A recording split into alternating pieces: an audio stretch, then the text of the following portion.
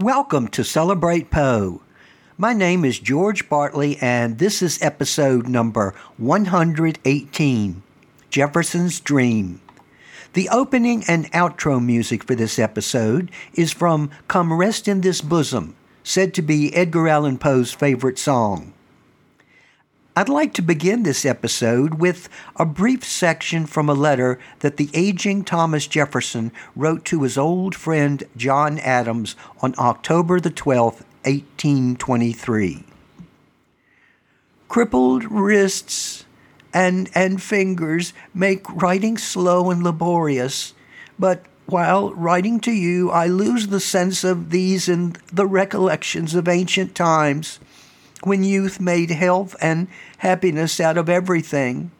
I forget for a while this hoary winter of age, when we can think of nothing but how to keep ourselves warm by the fire and how to get rid of our heavy penalties until the friendly hand of death shall rid us of it all at once. Against this tedium, however, my dear friend, I now fortunately mounted on a hobby, which, indeed, I mounted some 30 or 40 years ago, but whose amble is still sufficient to give exercise and amusement to an octogenarian writer. This is the establishment of a university for the education of all succeeding generations of youth in this republic. Today's Celebrate Poe begins a look at the establishment of the University of Virginia and Edgar Allan Poe's months as a student there during its second year of operation. I say months because Poe began his time at the university on February the 14th, 1826, and left on December the 15th of the same year. And after a bit about Mr. Jefferson, this episode will speak with the ghost of Mr. Poe. To really understand the University of Virginia, you have to look at its founder, Thomas Jefferson, and his educational philosophy. To understand Jefferson, the man and politician, there is a great podcast out there called The Thomas Jefferson Hour, where humanities scholar and author Clay Jenkinson portrays Thomas Jefferson.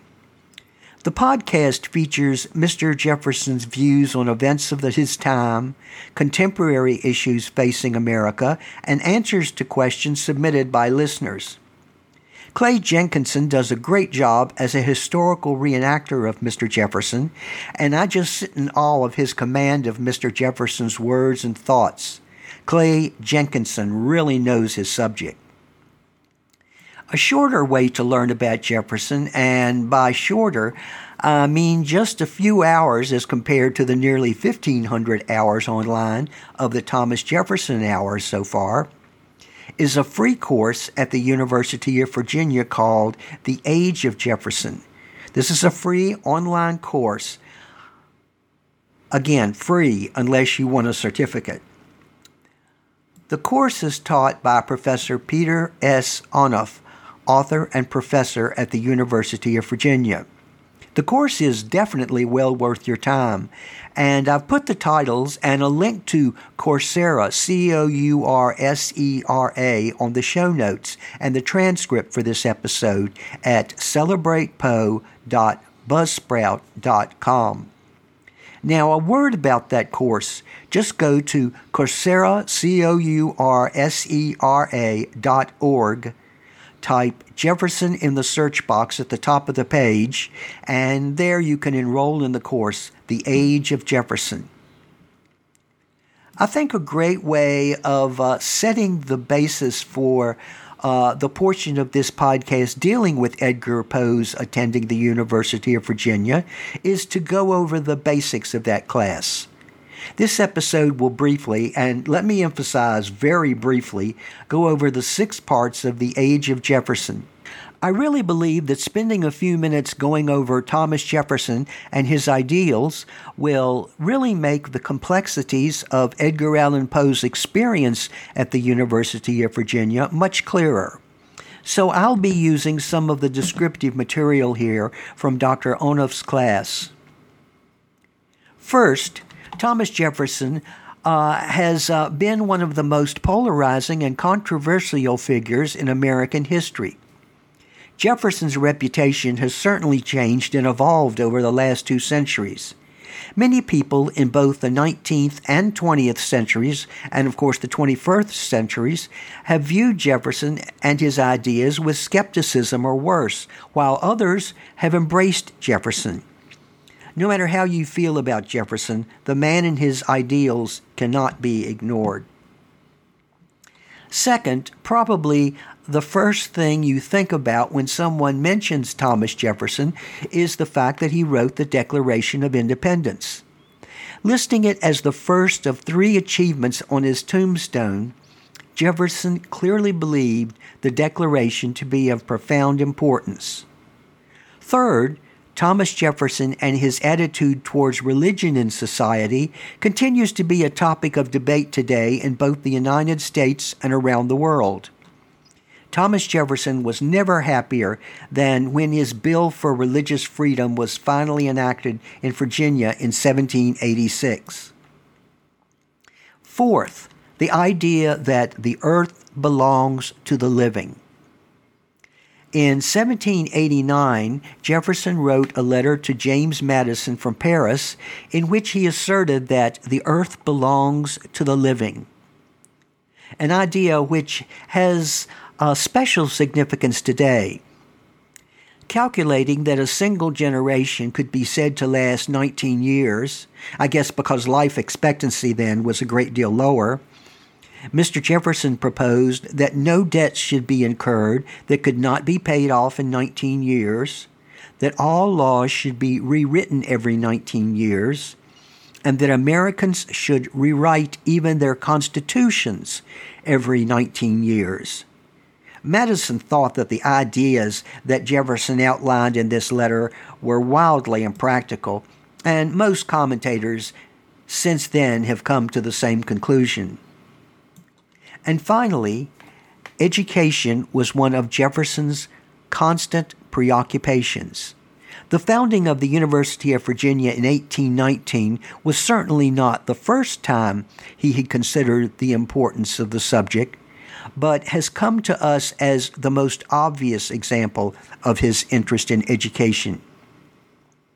But the founding of the university was certainly not easy. Some of the strongest criticism proceeded from William and Mary College, his own alma mater, which, to be honest, was in a rather swampy area, and the surroundings were not the most healthy. However, most of the criticism arose from the nature of Jefferson's educational ideals. He was well acquainted with the methods of English and continental universities, and Jefferson endeavored to build a type of university that was brand new to American education. You see, in 1818, when he sent his proposals to the legislature of Virginia, the vast majority of colleges in the United States were still largely under denominational influence. Jefferson's proposal that the University of Virginia be completely non-sectarian was a red flag to the conservative Church of England and the Presbyterian elements of the state. But since the very essence of Jefferson's ideal was freedom, from the choice of professors to the selection by the students of their courses of study, Jefferson persisted and won, ultimately, his fight. He chose for the site of his university Charlottesville, lying in the valley between the Southwest Mountains on one side and the Blue Ridge on the other. Toward the south, the ragged mountains rose, and on the north, the land rolled away as far as the eye could reach. Edgar Allan Poe later wrote a story set specifically in the Ragged Mountains and could have been thinking about the view from one of the nearby mountains when in Tamerlane he wrote, "On the crown of a high mountain which looked down afar from its proud natural towers of rock and forest, on the hills, the dwindled hills, begirt with bowers." The cornerstone for one of the pavilions of the college, The modern Colonnade Club was laid in 1817. Jefferson certainly had the advice of practical architects, but the main conception was his. To him is due the lofty rotunda, modeled on the Parthenon at Rome, and looking down on the west and east ranges, each with its mingled Ionic, Doric, and Corinthian pavilions. It still remains one of the most impressive examples of classical architecture on any American college campus, and to a lover of beauty like Poe, it must have been an inspiration. When the university was being built, Jefferson had been selecting the faculty. Now, this may get a bit dry, but it's really kind of interesting when we get into the courses that Poe took. Jefferson sought, both by correspondence and by sending an emissary to England, Francis W. Gilmer, to secure the foremost men available. The first faculty certainly contained a number of fine scholars.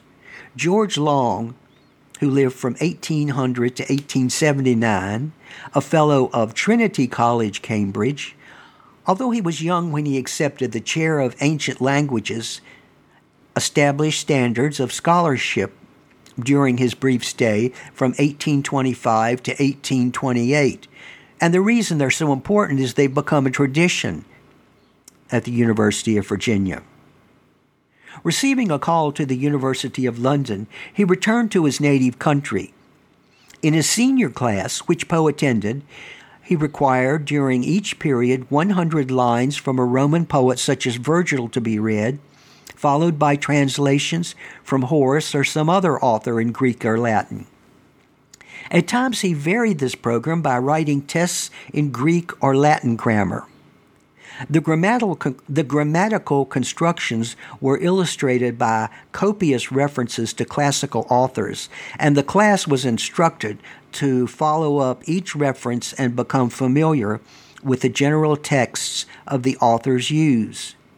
Gesner Harrison, Long's foremost pupil and his successor in the chair of ancient languages, has testified to the close attention and hard labor that was necessary. Long seems to have taught Latin and Greek with an understanding of history. It is said that Long was able to teach languages and geography in a style that made them come alive. So Poe was exposed to some really heavy stuff. Now, the next person of note I'd like to talk about is George Bladermann. That's Blaettermann.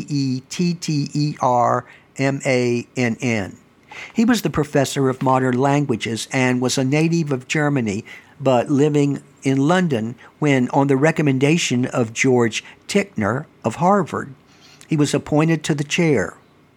He was a rather irascible person, very strange. He went so far as to cowhide his wife one time on the street, and he was dismissed in 1838 at the request of the undergraduate body. But he seems to have been a more than competent linguist. Poe, according to the testimony of William Wertenbaker, took French, Spanish, and Italian. On one occasion, Professor Bladermann gave as a voluntary exercise a verse translation from Tasso. Again, this is really heavy stuff. Poe was the only student who responded, and his verse was highly praised by the none too genial teacher. That Poe was more interested in his language, modern language study, than in his work in ancient languages may be indicated by the fact that his library cards were signed by Bladermann, although, of course, this may have been accidental, and we'll talk a little bit more about that later. The reputation of the university spread rapidly. Among Jefferson's loyal supporters in the enterprise was General H. Koch, a public-spirited citizen. General Koch was a friend of John Allen, and it seems probable that Edgar was sent to the university at his suggestion. So now a young freshman by the name of Edgar Allan Poe enters the picture, although at the time it might not have seemed that big a deal.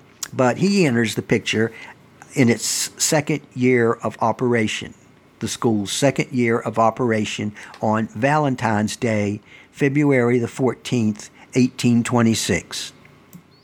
Now, let me take just a second here to say that it may have been possible that young Edgar had already met and fallen in love with Elmira Royster of Richmond. We just don't know the exact date.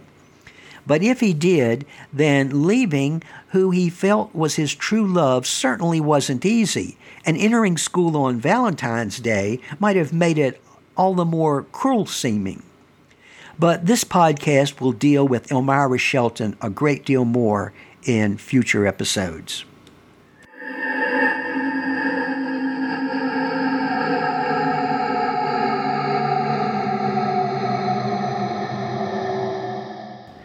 Greetings, Mr. Bartley.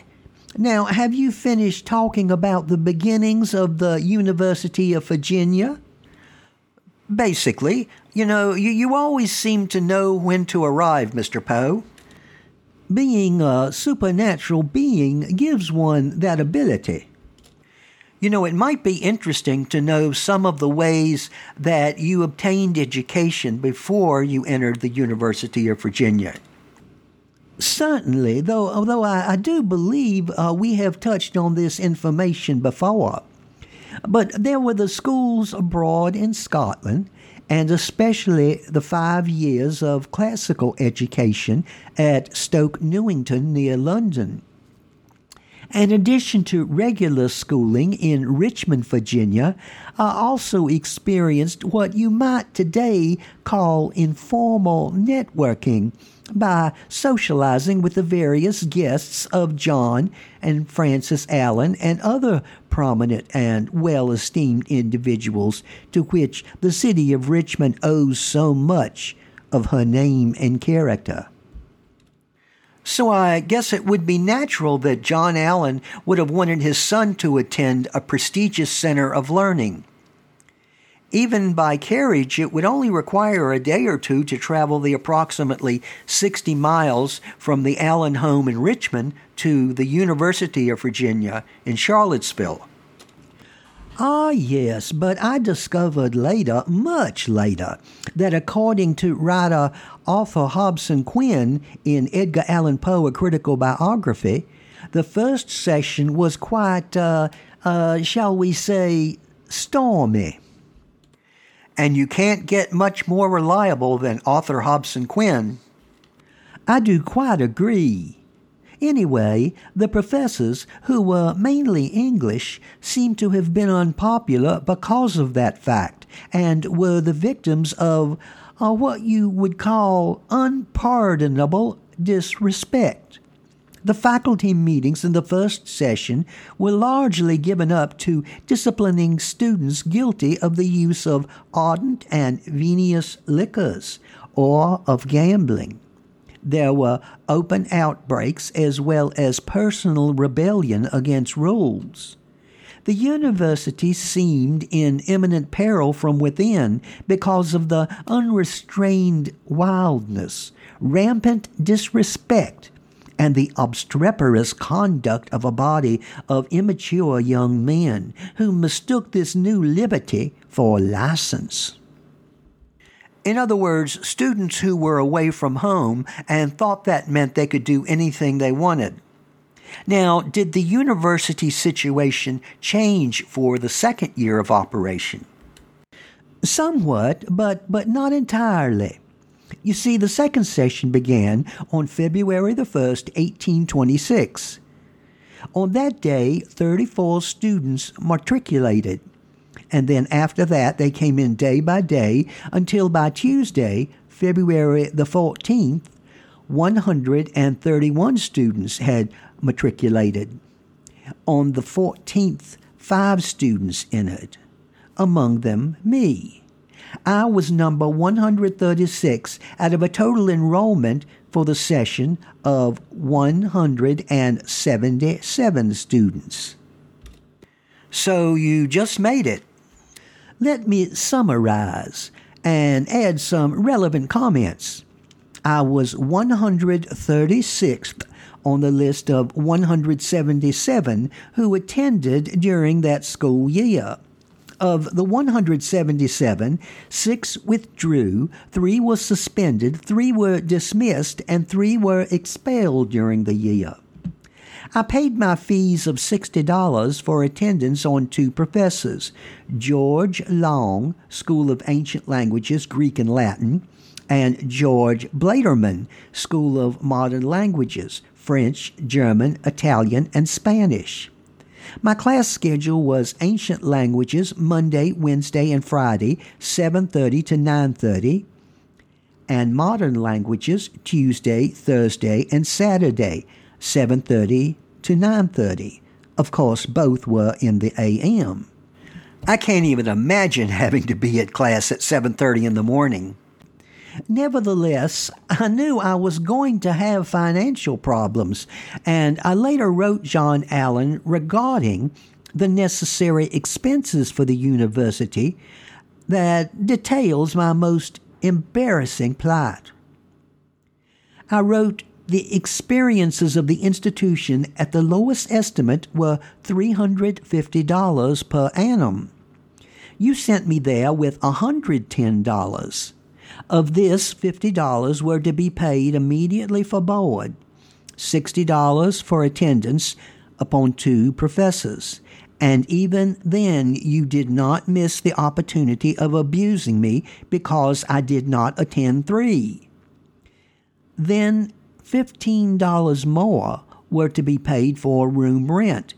Now remember that all this was to be paid in advance with $110, $12 more for a bed, and $12 more for room furniture.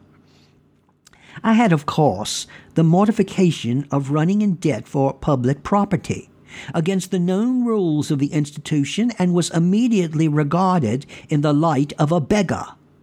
You will remember that in a week after my arrival, I wrote to you for some more money and for books.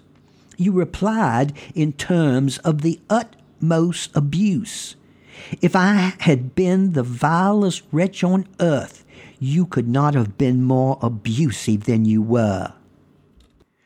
You certainly had a right to be concerned, but let's concentrate on your actual life at the university. According to a college mate and warm personal friend, Thomas Good Tucker, I roomed at first on the lawn with Miles George of Richmond.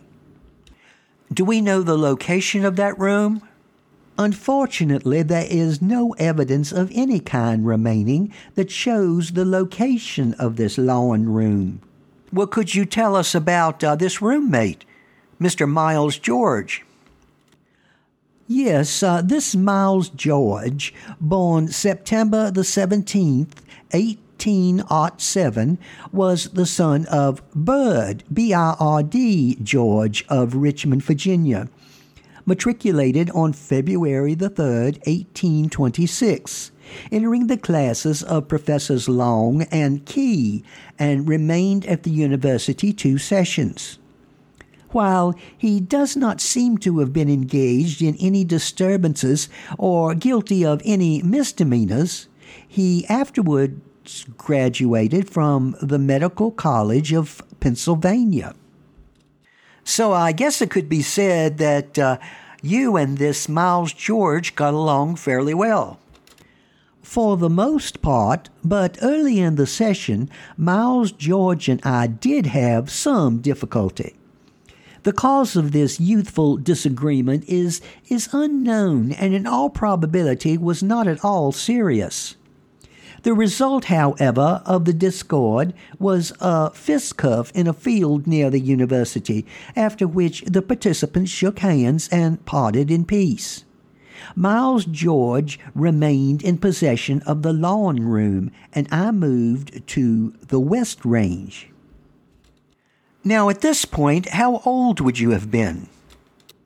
I was just past 17, but it must be pointed out that my athletic record was already well established. Some might say I was rather short of stature, thick and somewhat compactly set, but very active, being quite an expert in athletic and gymnastic arts. It may spoil a poetic illusion to add that I was a bit bow-legged and walked rapidly with a certain jerkiness in my most hurried movements. Let me, though, emphasize that my greatest athletic achievement dates from June 1825, when I swam under a hot sun from Ludland's Wharf in Richmond to Warwick, a distance of 6 miles, against a very strong tide. This feat on the James, which is duly attested, was indeed remarkable for a boy, and in a measure justifies my later boast that I could swim the English Channel from Dover to Calais. But my prowess was not confined to swimming. I had the reputation of being the best young boxer in Richmond. And if in fights I ever had to exercise the valorous discretion of flight, I could readily have outstripped most contestants. The reason is obvious. My swiftness in running was noted among my companions. My athletic record in field sports, however, would have been made in the running broad jump. Yes, Mr. Poe, you certainly are proud of your athletic accomplishments. But I'm afraid we're beginning to wander too far from the experiences of your session at the University of Virginia. I'd like to talk more about your room on the West Range and life at the university. Ah, yes. I used to entertain myself and my friends by writing on a bit of paper of fixed size the largest possible number of words. I also greatly enjoy drawing crayon sketches on my walls. Some of my friends have remarked that sometimes when I was taking part in conversation, I would also write verse. This was a process where I trained myself to listen and think of something else at the same time. The rhyming, when it is pronounced creditable, was, after all, but a sign of my developing skills in versification, which were also shown in my translation from the Italian. Ah, yes, I would assume such skills would prove helpful in your writing. Yes, this did prove to be true.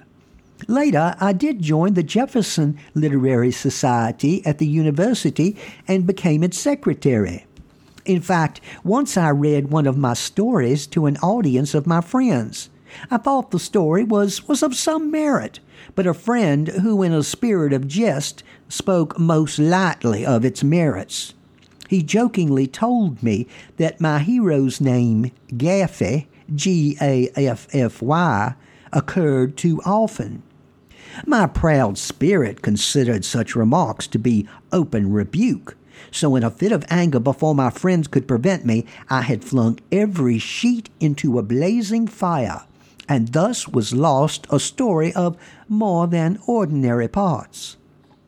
Unlike most of my stories, this piece of literature was intensely amusing, entirely free from my usual somber coloring and sad conclusions that might merge into a mist of impenetrable gloom. I was for a very long time afterwards called by those in this particular circle Gaffy Poe. You may surmise that this was a name that I never altogether relished. I can only surmise. Well, you've got me talking like you, Mr. Poe. I can only guess that the world was robbed of a story by one of its greatest writers.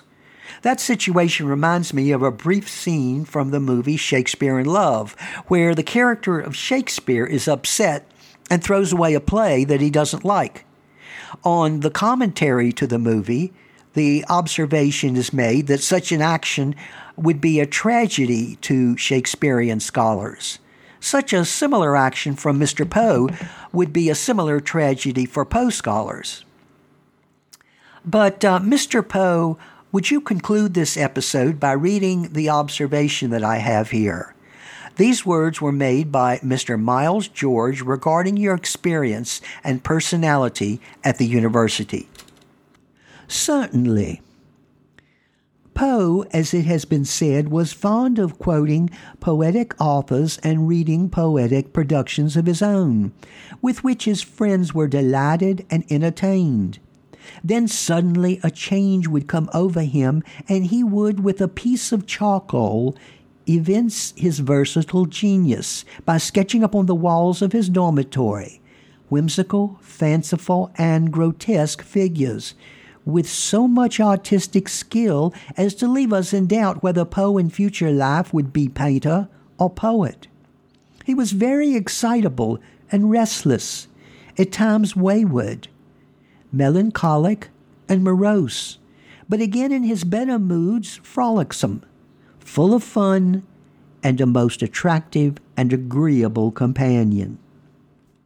Mr. Bartley, on that most agreeable note, I must take my leave.